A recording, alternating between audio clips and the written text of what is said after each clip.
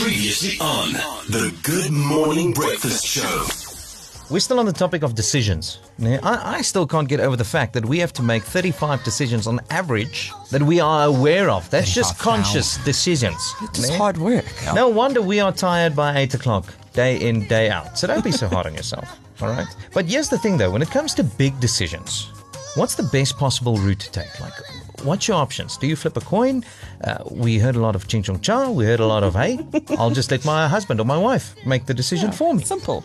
But La-Toya Stone, clinical psychologist, what would you say are the 3 big things you should consider when you have to make a big decision? Because surely there's a few questions you need to ask yourself. It's very difficult to just narrow it down to 3. There are a lot of things to consider, obviously, also depending on what the decision is. Decisions can involve, should I get married or not? When is the right time to have children? Do I take on this new job? Do I move? It can really be a lot of things. So regarding what factors to take into consideration, it really is very dependent on what the decision is. But if I have to almost summarize it and really consider 3 important things, I'd say the first thing would be deciding what your motives are. So for example, if my decision is I want to have babies or I'm ready to have a child, what is my motive? Is it that my peers and everyone around me is having children? Is it society's pressure or my biological clock is ticking, as a woman? Or is it that I'm really actually ready, that I'm finally financially stable? Not that I think we can ever be very prepared or as prepared as we think we can be, but is it that I'm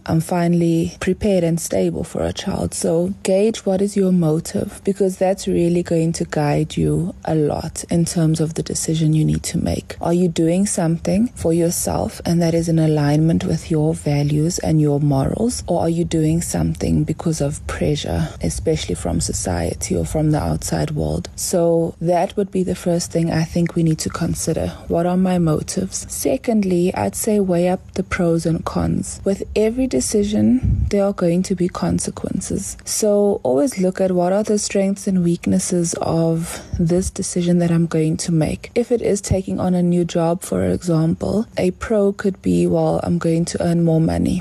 A con would be, I'm going to be spending less time at home. So also, how will that affect then my family? So weigh up what the pros and cons are. But I also think in doing this, it will help you in making an informed decision. And then thirdly, I would say also seek guidance, counsel, clarity. If you are still not sure, ask someone. Sometimes, when we are so personally involved in something, obviously our emotions are going to rule a lot. So it does make it a bit difficult not to make an emotionally charged decision. So I would then advise, speak to somebody, especially the people that the decision might affect, yes, but also someone that can give you an objective ear to listen to, number one, but also an objective opinion, so that your decision is less emotionally charged. So seek guidance, seek clarity. And maybe if I can just throw in one last thing, if all of the above doesn't work, I think always trust your gut. Trust your gut.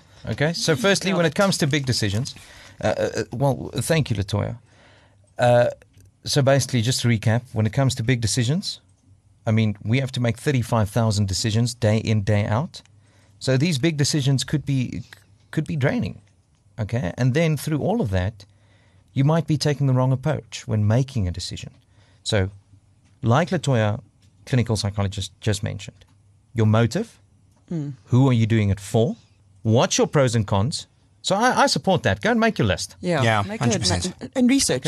Research. And on the topic of research, consult with other people, those nearest and dearest to you. Get yourself a mentor. Talk to them. Talk to a trusted family member or a friend. But should all else fails, and you're sitting by yourself, at the end of the day, trust your gut. You will know exactly what to do. The Good Morning Breakfast Show with Accident Angels. Your life matters.